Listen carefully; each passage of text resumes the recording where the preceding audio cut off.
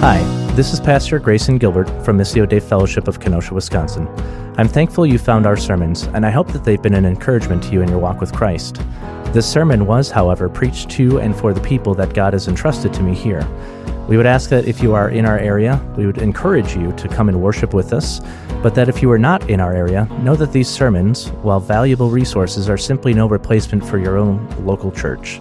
And so in light of that, we would say you are to submit yourself to the faithful Bible-teaching church and shepherd in your area. Thank you. Today we're going to be taking a look at Psalm 39, and in many ways this is a continuation of last week, of Psalm 38. And here we again see David is lamenting of his sin and the consequences that have fallen upon him. So if you remember from last week, David is at the brink of death, really. He has no clue how much time he has left, but he's incredibly sick and miserable. Well, at this point, we know he's repentant. He has ultimately submitted himself to the will of God, and he has incredible hope in his God, and yet those consequences he has endured have simply not gone away yet. Well, evidently, God is still desiring to teach David much while he's learning under the discipline of the Lord. Well, the outcome of this is that David learns a really and vitally important truth, and that is that life is a vapor.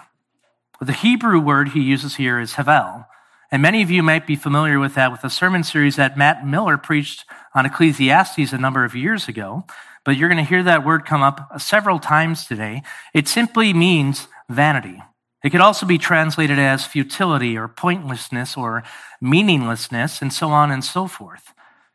So I hope that's a brief encouragement to you today. I'm teasing, by the way. What it describes, though, is that there's really this reality that we walk about on earth every single day where creation is just subjected to futility because of the curse of sin. In other words, sin has brought all of these consequences, and rather than things working as they should, we just live in a broken and distorted world. There's this sort of chaos to life. This is really the heart behind statements like the good die young, but also why you see just a continued reversal of things that life just upends itself, right? You might get fired for doing your job correctly.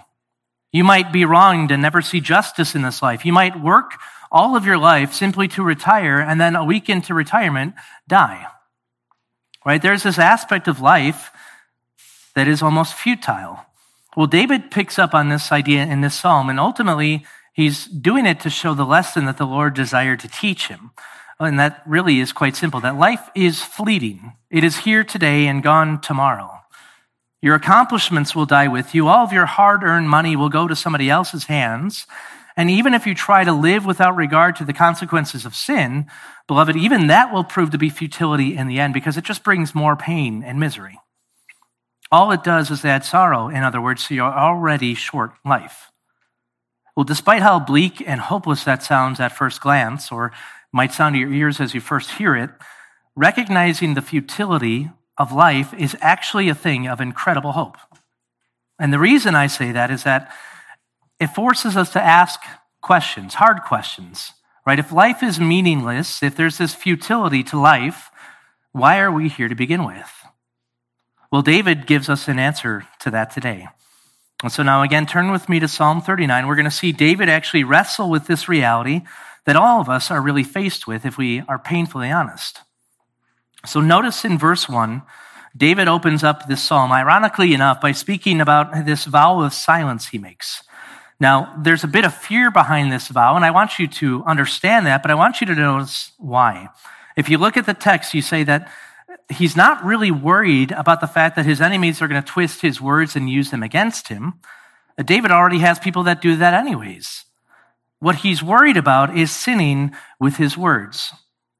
You and I can likely resonate that with a bit, can't we, right?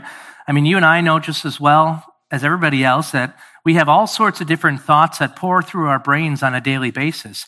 And if the filter were removed and all that stuff came pouring out, as soon as you thought it, that if you didn't have time to submit it to the Word of God or even to think through it, it just kind of comes out as this raw emotional sewage, doesn't it? Well, that's the idea here. David is not a perfect man. Everybody knows this about him, but he knows this as well. And he knows full well the thoughts that come to his mind. Some of them, in fact, are just wicked. And so he makes a vow to keep silent. He figures it's better that he remain completely silent than to let a sin or a word of sin slip out. Well, again, the reason for this is relatively simple. David knows the tongue is producing or capable of producing all sorts of evil. And he fears he will do just that, but more so that he will do that before wicked people. And so what does he mean by that? Well, essentially, he doesn't want to give them the reason to blaspheme. That's his sole concern here. Notice he says in verse 2, he refrained from speaking, though, but what was the result? Was that his sorrow grew all the more. Now, some of your translations will say David refrained from speaking even of the good things, and while that might be in mind here, the reality is that the emphasis in the text just isn't on what his words are saying, but rather what the result was, what it produced. So he's saying that instead of something being produced which is qualitatively good, it actually had the opposite effect. It brought more trouble his way. So David thought in the beginning, if I refrain from speaking, I would not sin, I will not add to my sorrows. But as he sat in silence and he's consumed by all of his thoughts, his agony just multiplied. In other words, it had the opposite effect. Well, the point of this is not to say that David needed to find some trusted confidant that he could pour out all of his sinful speech to, but rather, he went well beyond what was good. His pain and misery grew the whole time. His thoughts continued to expand. He tried to ignore it and to suppress it, but everything just simply bubbled up to the surface, and he could no longer contain himself. Well, that's what we find in verse 3 here. Notice what he says. My heart was hot within me, and while I was musing, the fire burned. Then I spoke with my tongue. Notice he says his heart was hot within him. He's contemplating the discipline of the Lord here, and this fire is just burning within him. And so what he's saying is that in his silence, he's provoked to think about his situation all the more. He can't escape it. In his contemplation of it, he's provoked to break that silence all the more even. The more he thought about his situation, the more painful it became. The more painful it became, the more he thought about his situation. And so you can see it's just this kind of brutal, nasty cycle of never-ending pain and misery that he just can't help but think about. But then it all comes bubbling out, doesn't it? Well, he breaks that silence. He finally speaks, and the remainder of what this psalm contains is the heart of what he's saying. Well, you have a man who has realized the true frailty and the true vanity of life. In a word that comes up shortly, and a couple points in this psalm, is that David recognizes that it is all havel. It is all futility. Well, as we move through the remainder of this psalm, I want you to simply keep this in the back of your minds, that everything David is saying here is flowing from this reality of havel. It flows from a place of seeing that there is a pointlessness to pain and a tragedy even to human existence because we are simply here today and gone tomorrow. Life is, as the scriptures put it, a vapor. And life as we know it is a seemingly endless series of pitfalls and struggles and miseries and hardships and more. And while we might have much joy in this life, we have many things that might distract us in this life. The reality at hand is that when tragedy strikes, when hardship strikes, all of that goes away, doesn't it? We seemingly wonder why. And we can't help but wonder that because I think we're built that way. But just to illustrate that, we think of the futility behind it, but just to illustrate that, think of the American dream. Now, you all might define that slightly differently from one person to the next, but in short, the whole goal of American existence is to be happy, healthy, and wealthy. And yet, as we seek to gain those very things, life has a simple way of showing us that they are always transient. They are always temporary.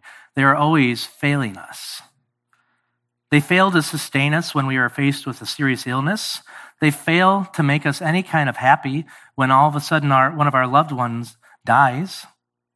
They fail to bring us contentment when our friend betrays us, when our house gets destroyed, when we lose all of our money. They all go away. But even if we remain happy, healthy, and wealthy, no matter what, that inevitable day comes for us all where we must go down into the grave. In other words, when that day comes, all of that is havel. All of it is vanity. It cannot stave off the power of death. And so you must come to reconcile with the fact that if life is just a vapor, and if you think there's somehow no more meaning or significance behind it all, simply than to chase after whatever that fleeting feeling of happiness might give you, at the end of all your days, you will inevitably realize it is all Havel. It is all pointless. Well, David is painfully aware of that fact here, and the reason for this is quite simple. He's dying. He's at death's door, and he recognizes that he's a king. He's exceedingly rich. He has everything he could ever dream of in this life and more, and yet none of that brings him fulfillment as he's under the discipline of the Lord. He's sitting on his deathbed with regret, and his money, possessions, power, influence, none of that brings him happiness. But in spite of that, he has one unfailing hope, and that's God himself. So look with me now at verses 4 through 6. We're going to start to see all of this unfold, where David finally comes to speak on the futility of life as a general principle. Notice he starts in verse 4 saying, "Lord, make me to know my end, and what is the extent of my days? Let me know how transient I am. Behold, you have made my days as handbreadths, and my lifetime as nothing in your sight. Surely every man at his best is mere Havel." That's the word in the Hebrew here. Every man at his best is a mere Havel. Well, the first thing I want to draw your attention to again in verse 4 is that David is finally speaking here, but notice to whom he actually speaks. As he recognizes his frailty, he comes to the one he knows can actually give him an answer to the burning questions of his heart. Well, his burning question is a simple one, isn't it? It's one that all who see their mortality ask.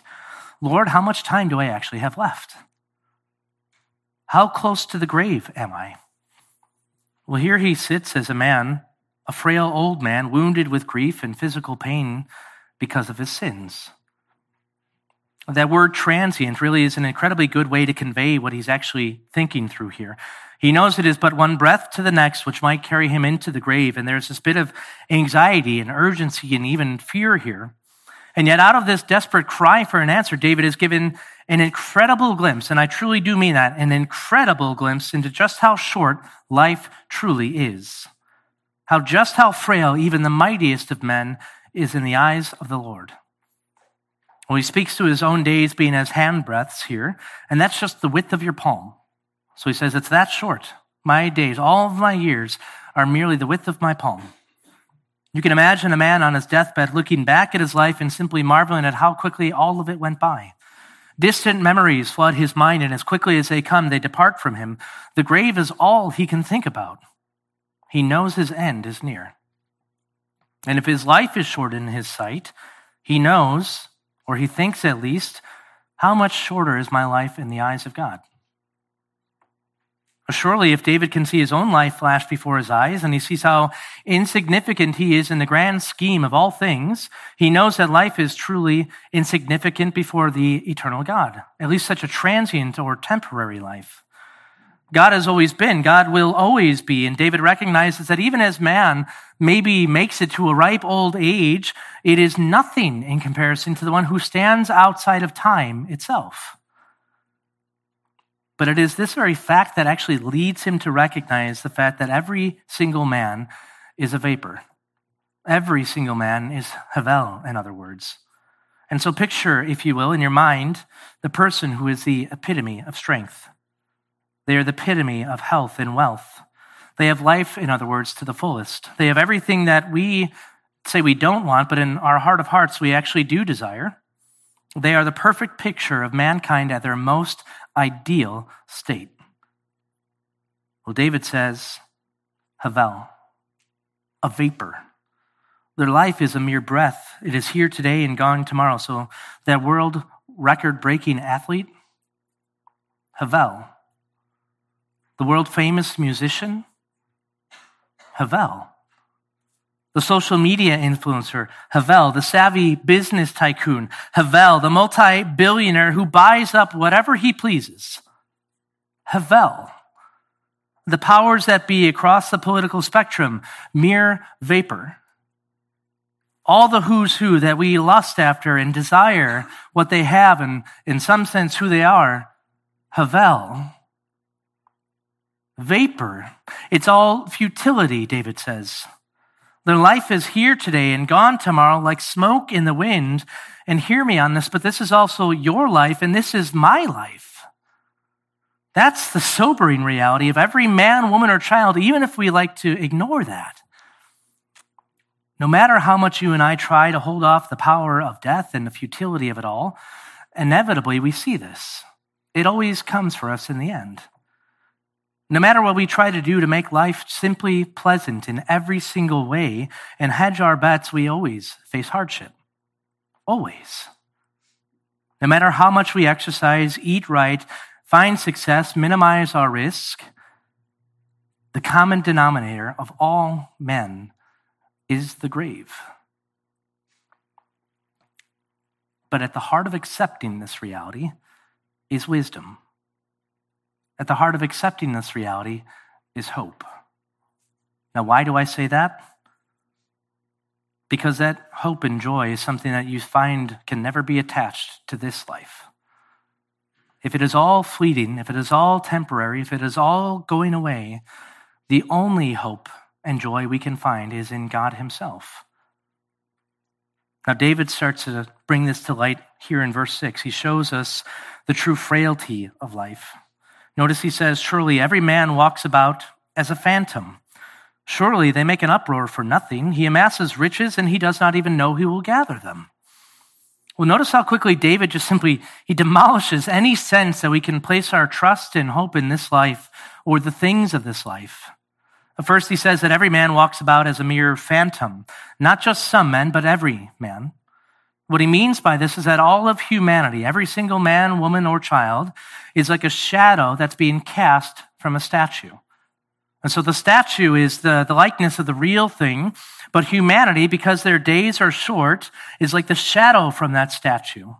In other words, what he's describing here is that man gives the appearance or the appearance of something that is lasting, but all of their days are always fading away from them. Like the shadow, it's visible from the light of the sun, but once the sun sets, that shadow dissolves into the darkness. It's no longer there. They are somewhere between life and death. They are like a phantom reality, or a ghost, if you will. They always have one foot in the grave. And yet he goes on to say, surely they make an uproar for nothing.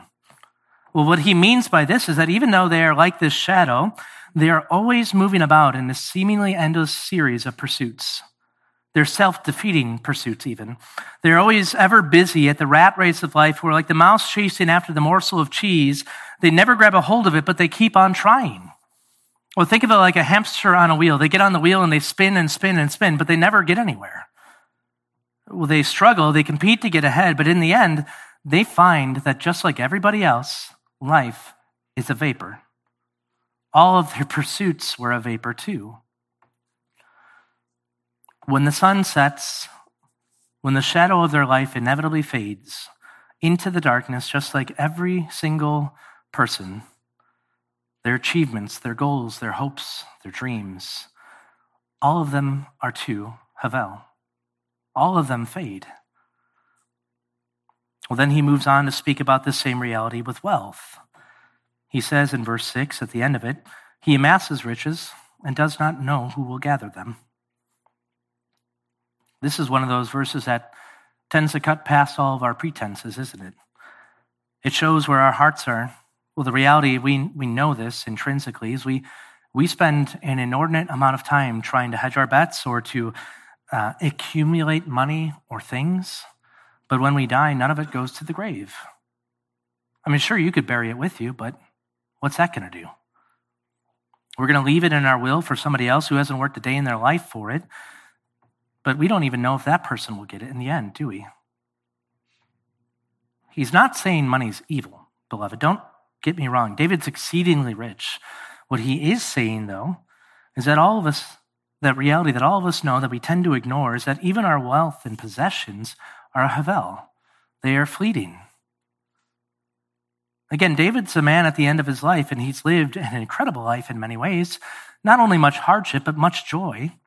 But when he's on his deathbed, he looks back at all of his earthly treasures and trinkets, and he says, it too is Havel. it too is vanity. It is vanity of vanities. It is all just a shadow swiftly being consumed by the darkness as the sun sets. But understand, this is not the rambling of a dying man, a man who's lost all hope, in other words. These are statements of incredible wisdom, and he's able to finally see this and actually grab a hold of it simply because he's dying. In other words, it was when he became aware of his mortality that he saw the truth. He finally became all the more aware of the fact that everything we tend to chase after in reality doesn't matter all that much. This is why in verses 4 through 5 he cries out, right? He says, Lord, make me to know the end of my days. He's not expressing some nihilist statement where he says all of life is meaningless and then you get swallowed up by the void. No, he's not a man of despair. He's a man who sets his sights on what actually matters. And so he says, Lord, make me know my days. He's expressing the same thing Solomon does at the very end of the book of Ecclesiastes, in other words.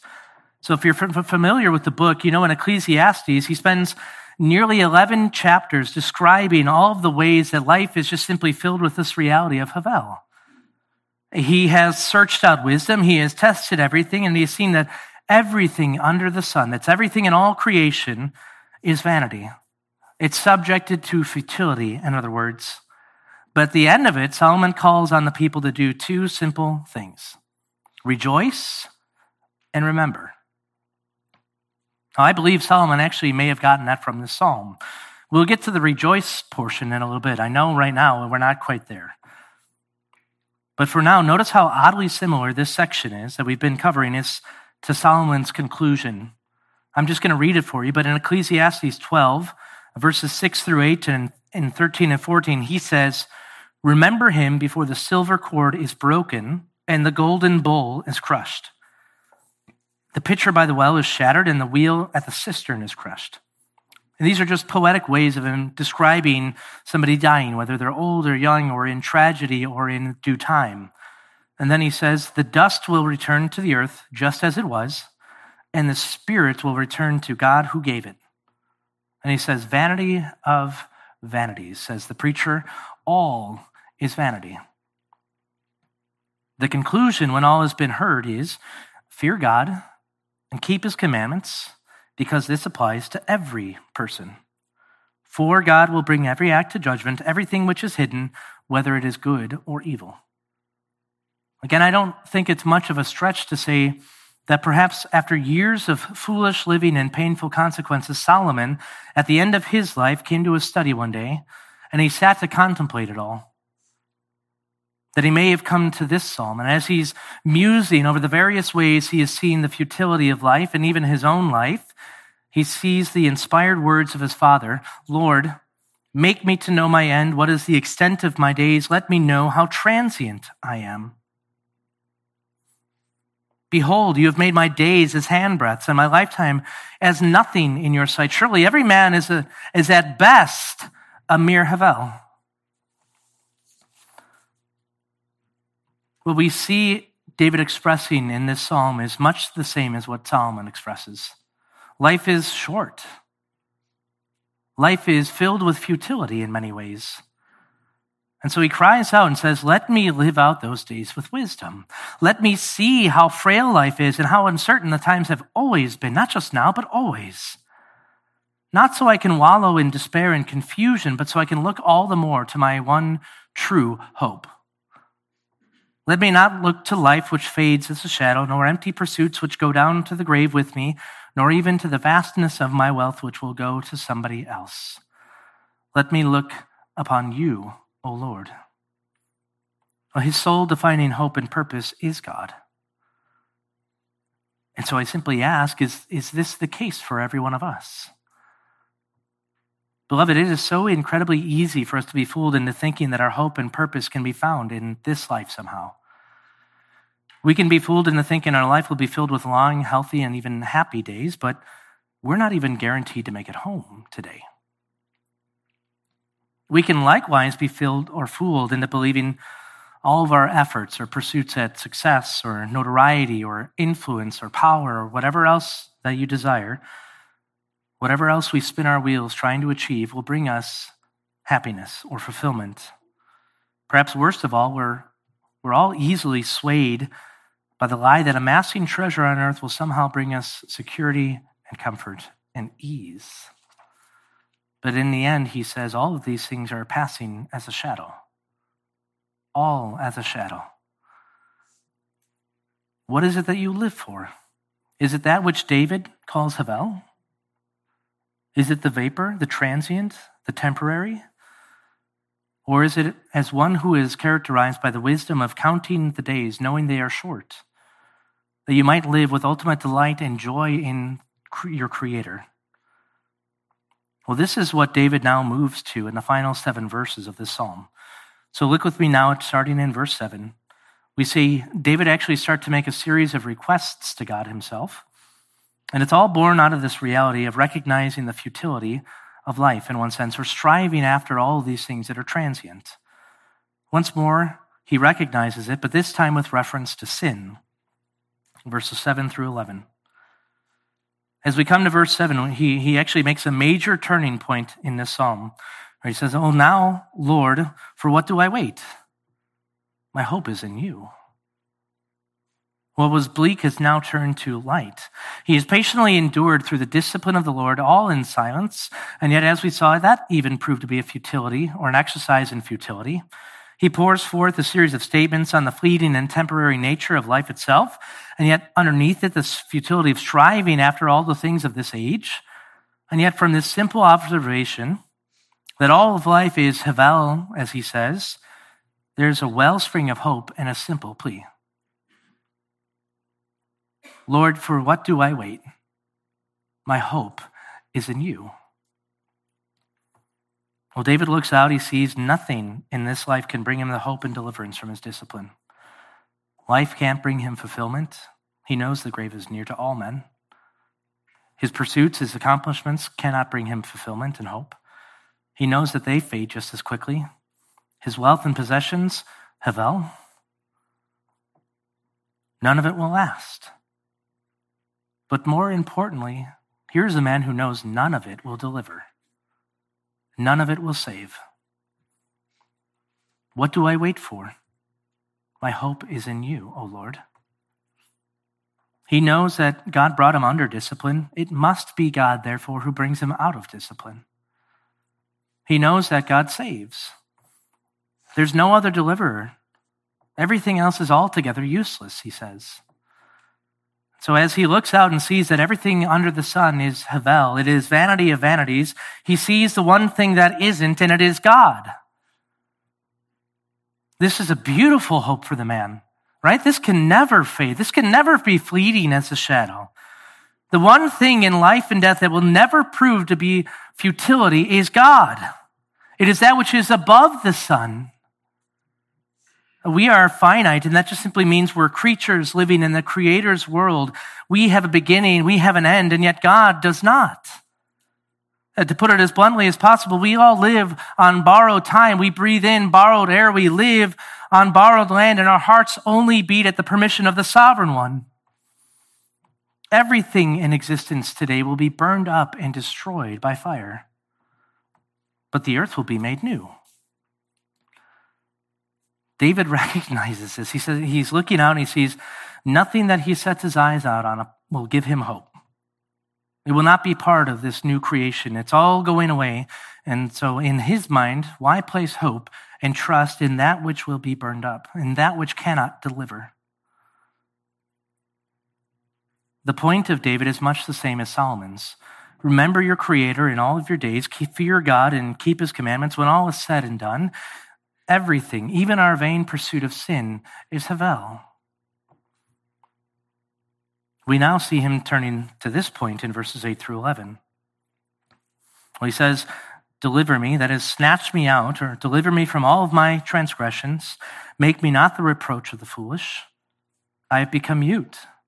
I do not even open my mouth, because it is you who have done it. Remove your plague from me because the opposition of your hand, or because of the opposition of your hand, I am perishing. Notice the first request he makes here is quite simple. Deliver me from all my sins. And the word for deliver, again, here speaks of this act of God actually snatching him away. Here he has in mind both the sin and its consequences. And the reason is quite simple. It goes back to what he requested earlier.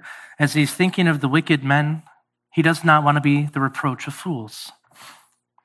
In other words, he's, again, concerned about how this represents God. He doesn't want them to blaspheme God.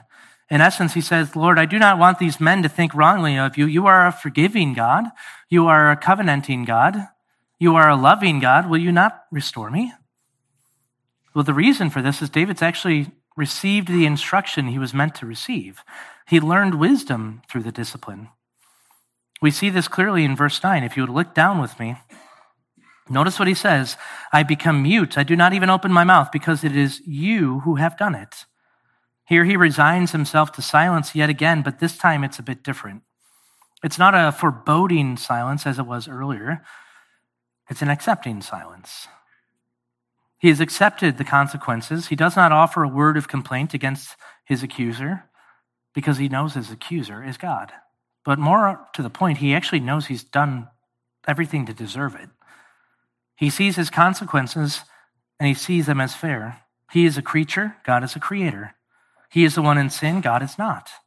Therefore, the punishment is just and right. So rather than complain or refuse to accept the consequences, he abides in them. But this is a place where he actually recognizes he can and should ask for restoration. That's the incredible thing about this, is once he confesses sin and once true repentance is shown, he knows that he's in a place where he can actually ask God to just ease up a bit.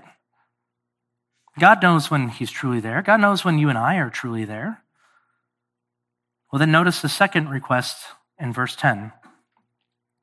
He asks that the Lord would remove his punishment from him. Again, he's highlighting that his sin has brought him near to the point of death. But the important thing for us to take note of here is that this request comes in light of the fact that he's actually submitted himself to the Lord. He's actually learned the instruction that discipline was intended to bring. He knows, I am just a finite man. But more than this, he's learned the futility of rebellion and sin. And we see this clearly in verse 11.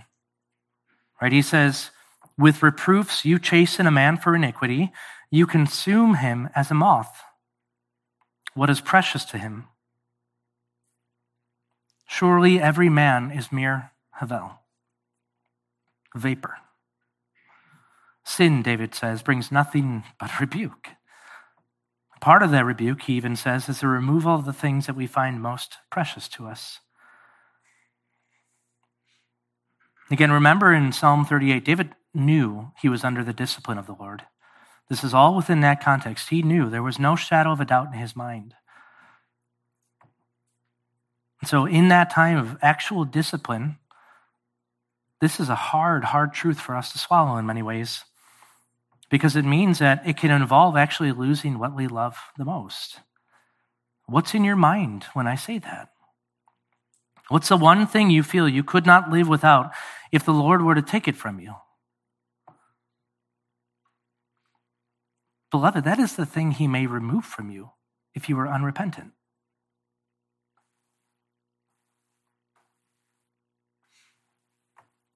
Don't be fooled into thinking whatever gifts and pleasures that we enjoy from his hand today are promised tomorrow if we hold them as the untouchable idol. The purpose of it is not just to inflict a wound, though, but to draw us to a point of complete reliance and dependence on him. Repentance, in other words. It's designed to turn our whole hearts and our minds to delight in God and count him as our one and only hope in life and death. Remember, everything under the sun is passing. It is fleeting, but God himself is not. This is what leads David to say, surely every man is havel, vanity, vapor. He is here today and gone tomorrow. You and I, havel.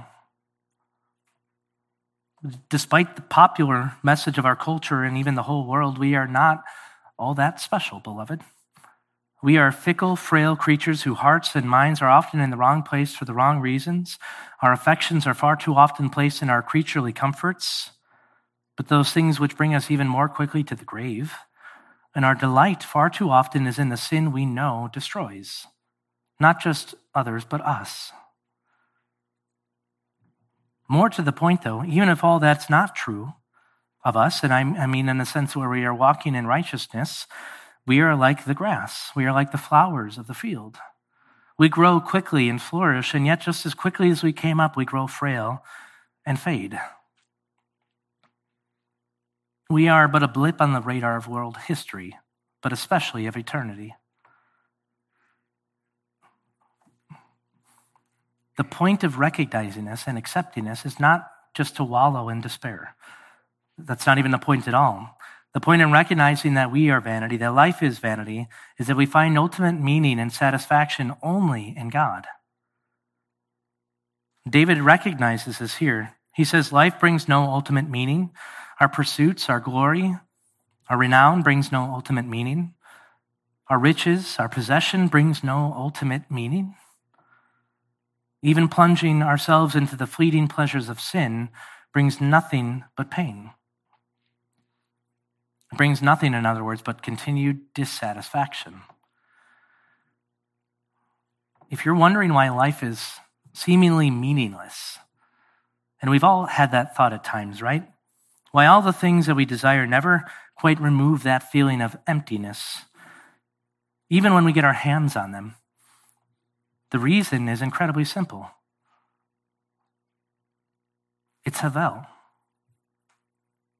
It's vanity. It's a mere vapor. It's not designed to bring lasting happiness. Look around you. The things we all own break down. We have entire industries built around that. Your house goes out of style. Your car rusts. Your relationships are a constant struggle. Your money comes and goes. Your health and looks will fail you. Some of you will die young. Some of you will die old with much regret.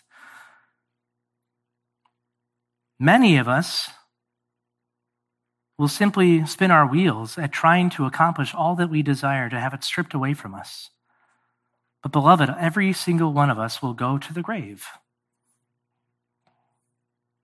Nothing in this life will come with us. Nothing. Naked we came into the world from our mother's womb. Naked we shall return to the earth. And few will even remember us. Even men who have left the quote-unquote greatest legacy are but a line in the history books that most people don't read. So what's the point of life then? Well, David's first answer is just as we've seen. Fear God and keep his commandments. In other words, remember your Creator in the days of your youth and honor him to the day you die. Love him. Trust in him. Let nothing in this fleeting life take captive your heart. His second answer, which we now see in the final two verses, is rejoice. Now you might be asking, well, how in the world do you expect me to rejoice after you just preached a sermon for 45 minutes essentially on the vanity of life? Well, the reason for this is beautifully simple as well. He shows us the true love of God actually enables us to have the fullness of joy that life brings, no matter how short or long we may have. In other words, he actually says it's good and right to enjoy life. It's just never going to be that thing which brings you ultimate meaning and purpose, especially in those dark and dismal days. Notice what he says in verse 12. Hear my prayer, O Lord, O Yahweh, and give ear to my cry. Do not be silent at my tears, for I am a stranger with you, a sojourner like all my fathers. Well, David's cry here to the Lord is beautifully simple. Bring relief and end my suffering. The reason he also gives is quite simple. He's just a stranger. He's just a sojourner in this life. At the heart of his plea, he recognizes he's just passing through. He lives on borrowed time. He says, I breathe borrowed air. I live on borrowed land. All that I have comes from the hand of the Father who has given it. And then he says, this is the case for all his fathers, meaning every single man that came before him, this too was their fate. They were here, but now they're gone. And I am departing as well. I'm just passing through. This is a humility of a man who's simply recognized he is but a man and God is God. But he's not being self-deprecating at this point. He's not simply saying he's one of the people who will come and go. He is saying he is a sojourner with God himself. That makes all the difference in the world. When you read that, you might be tempted to look at it as if he's saying that God doesn't know him. He's a stranger with God. But the opposite is what's actually in mind here. He says God, in fact, does know him and does love him, and God has made covenant with him. He's appealing to this very fact, and he's asking that God would simply honor that covenant. He's a stranger with God. There's an aspect where David is longing for God's special care here on earth. If you remember when God gave the Israelites the law, built into it is how they must treat the foreigner, right? They're to give them equity. They're to treat them with all the provisions of the law. They're to show them kindness and show them love in the promised land. So in one sense, he's simply saying, Lord, would you treat me as you demand I treat the foreigner? In another sense, though, he's looking or longing for his true home. He knows he is just a foreigner or just a stranger, just a passerby in God's world. He's quickly fading from this life to the next, and so he recognizes, in other words, this world is not my home. My treasures are not stored up here. I do not delight myself in the things which fade. I do no longer desire to rebel. All of these things are vanity. But Lord, I have no idea how much time I have left. And so he asks for something rather wonderful in verse 13. Splendidly wonderful. Turn your gaze from me, that I may smile again. Before I depart and I am no more. He doesn't know if his sickness will carry him to the grave. And so he simply asks for mercy. He asks for the Lord to let up on him a bit so he can enjoy whatever time he has left. His point here is not a call then to pursue all the things he said were vanity. He still recognizes his life, his pursuits, his wealth, everything else on this earth will bring him no ultimate meaning or fulfillment. He knows he will still have enemies, he will still have hardships and sufferings in this life. He knows none of his problems are going to be magically whisked away because, or even if God removes his hand of punishment from him. What was he saying then? He's calling or recognizing there's an immense amount of joy to be had in the minutia of life, but a true joy. Like a tourist, he's traveling through this life, and his desire is to simply rejoice in God's goodness and in his kindness and all the created glory that God has shown us. Beloved, think of the simple joy of good food and good company and good drink. Think of the simple joy of God's beauty as it's revealed in all of creation. There is nothing like flowers after a harsh winter. There's nothing like the fragrance of fresh rain after a long drought.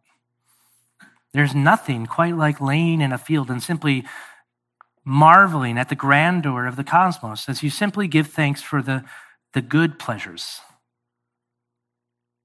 Think of the joys of children, the great big belly laughs as you tickle them, the pleasures of seeing them grow into a fine young man or woman who honors the Lord, the delight of them marrying off and having babies.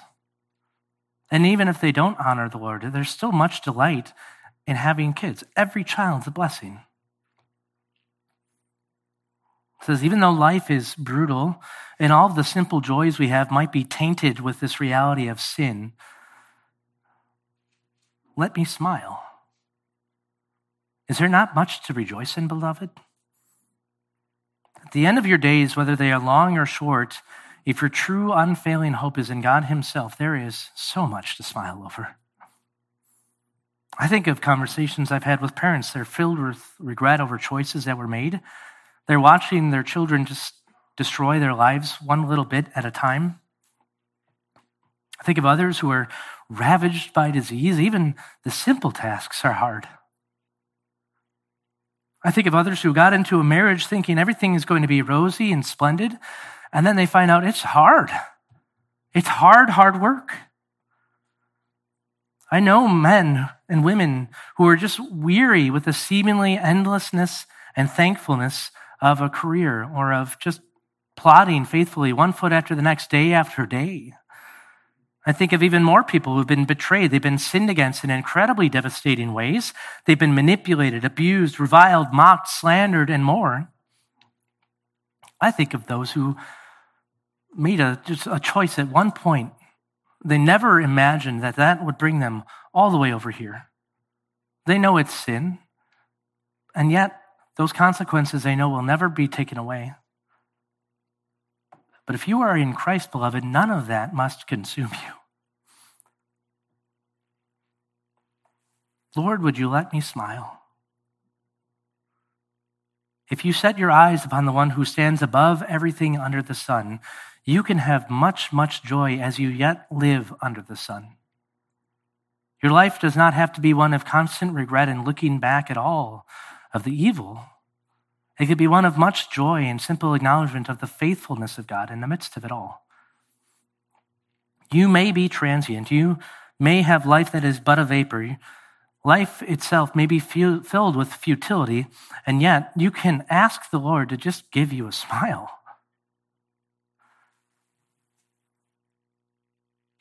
If you are not in Christ, though, recognize that this life, though filled with many good things, will fail you. It will ultimately fail. The great equalizer of all men is the grave. And when that day comes, no matter how much life has been great, no matter how much money we have in the bank, no matter how much we have accomplished, we will look back at our lives with regret. We will see the true futility and frailty of it all. But it doesn't have to be that way. Look to Christ. It is only with Christ that true fulfillment and meaning and even joy in this life can be found. And when I say look to Christ, what I mean by that is quite simple. We are sinners. God promises wrath to the sinner, and the only way to be free from the wrath of God is to trust in Jesus. There's nothing else in all of creation that will deliver us or save us when that wrath comes. It is only God that saves us or can save us. It is only through faith. It is only a set of truths of what we call the gospel. And what I mean by the gospel is that Jesus Christ died on the cross. He took our sins upon himself. He took the wrath of God in our place. And by that, he took the punishment we deserve. In other words, he was our substitute. He took our place. And yet he did not merely die. He rose on the third day, proving that he truly had the power to defeat sin, death, and Satan. And even more than this, that we too can find eternal life. Death, sin, Satan, disease, all of this will go away one day when he returns to judge the living and the dead. And so Scripture says, place all of your confidence in this one, that if he is your one and true and your only hope, no matter what evils may come in this life, that is an unfailing and unfading hope and joy. Though you may look out and see the world is vanity in many ways, that vanity cannot touch your soul.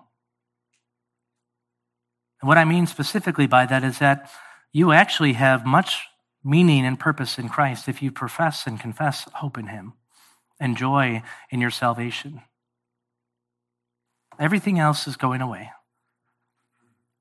Everything under the sun is vanity, but that which is above the sun is not. Beloved, God is the one thing that will never prove to be vanity. The one thing. But if you don't believe any of that, this life is the best you've got. And that will be vanity in the end. Mere havel, a vapor, here today, gone tomorrow. But in Christ there is joy and life eternal, never ending. Never ending. No sin, no sickness, no pain, no misery. Every tear wiped from your eye. Every battle scar looked upon and made in glory.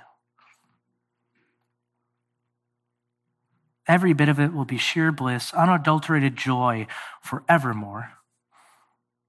But in the here and now, you might have hardship, but you can still have much joy in the midst of that because your hope is unfading and eternal, because it is in Christ alone. It is in God alone, not in this life. Let's pray.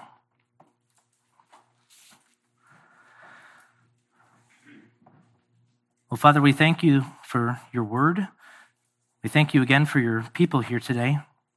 I thank you especially that even though life is fraught with this reality of vanity, that it is passing, that it is transient, that we have a set number of days, that you know those days. You were not surprised by any of it. You have sovereignly given us every bit of it. And so I pray that for your people here, especially those struggling under the weight of sin, especially those struggling under the weight of sickness, the weight of hardship,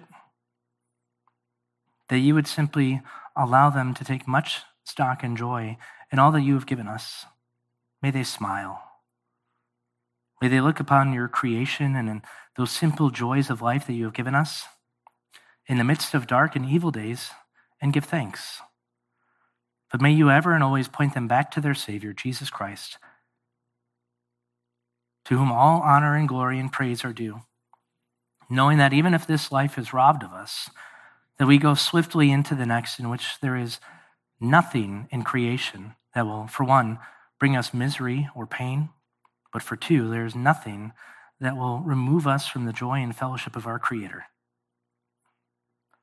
We thank you that you are so kind to us, that as mere sinners, we know we do not deserve these gifts and good things that you've given us, but that through Christ we can actually have them. And so I pray that for those who do not believe your gospel, that you would continue to work within their hearts and show them the truth of this, call them to faith and repentance in Christ, instill within them a desire to follow you. Let them see the vanity of life, the transient nature of their own lives, but the eternal hope in Christ and Christ alone. We pray these things in the matchless name of Jesus. Amen.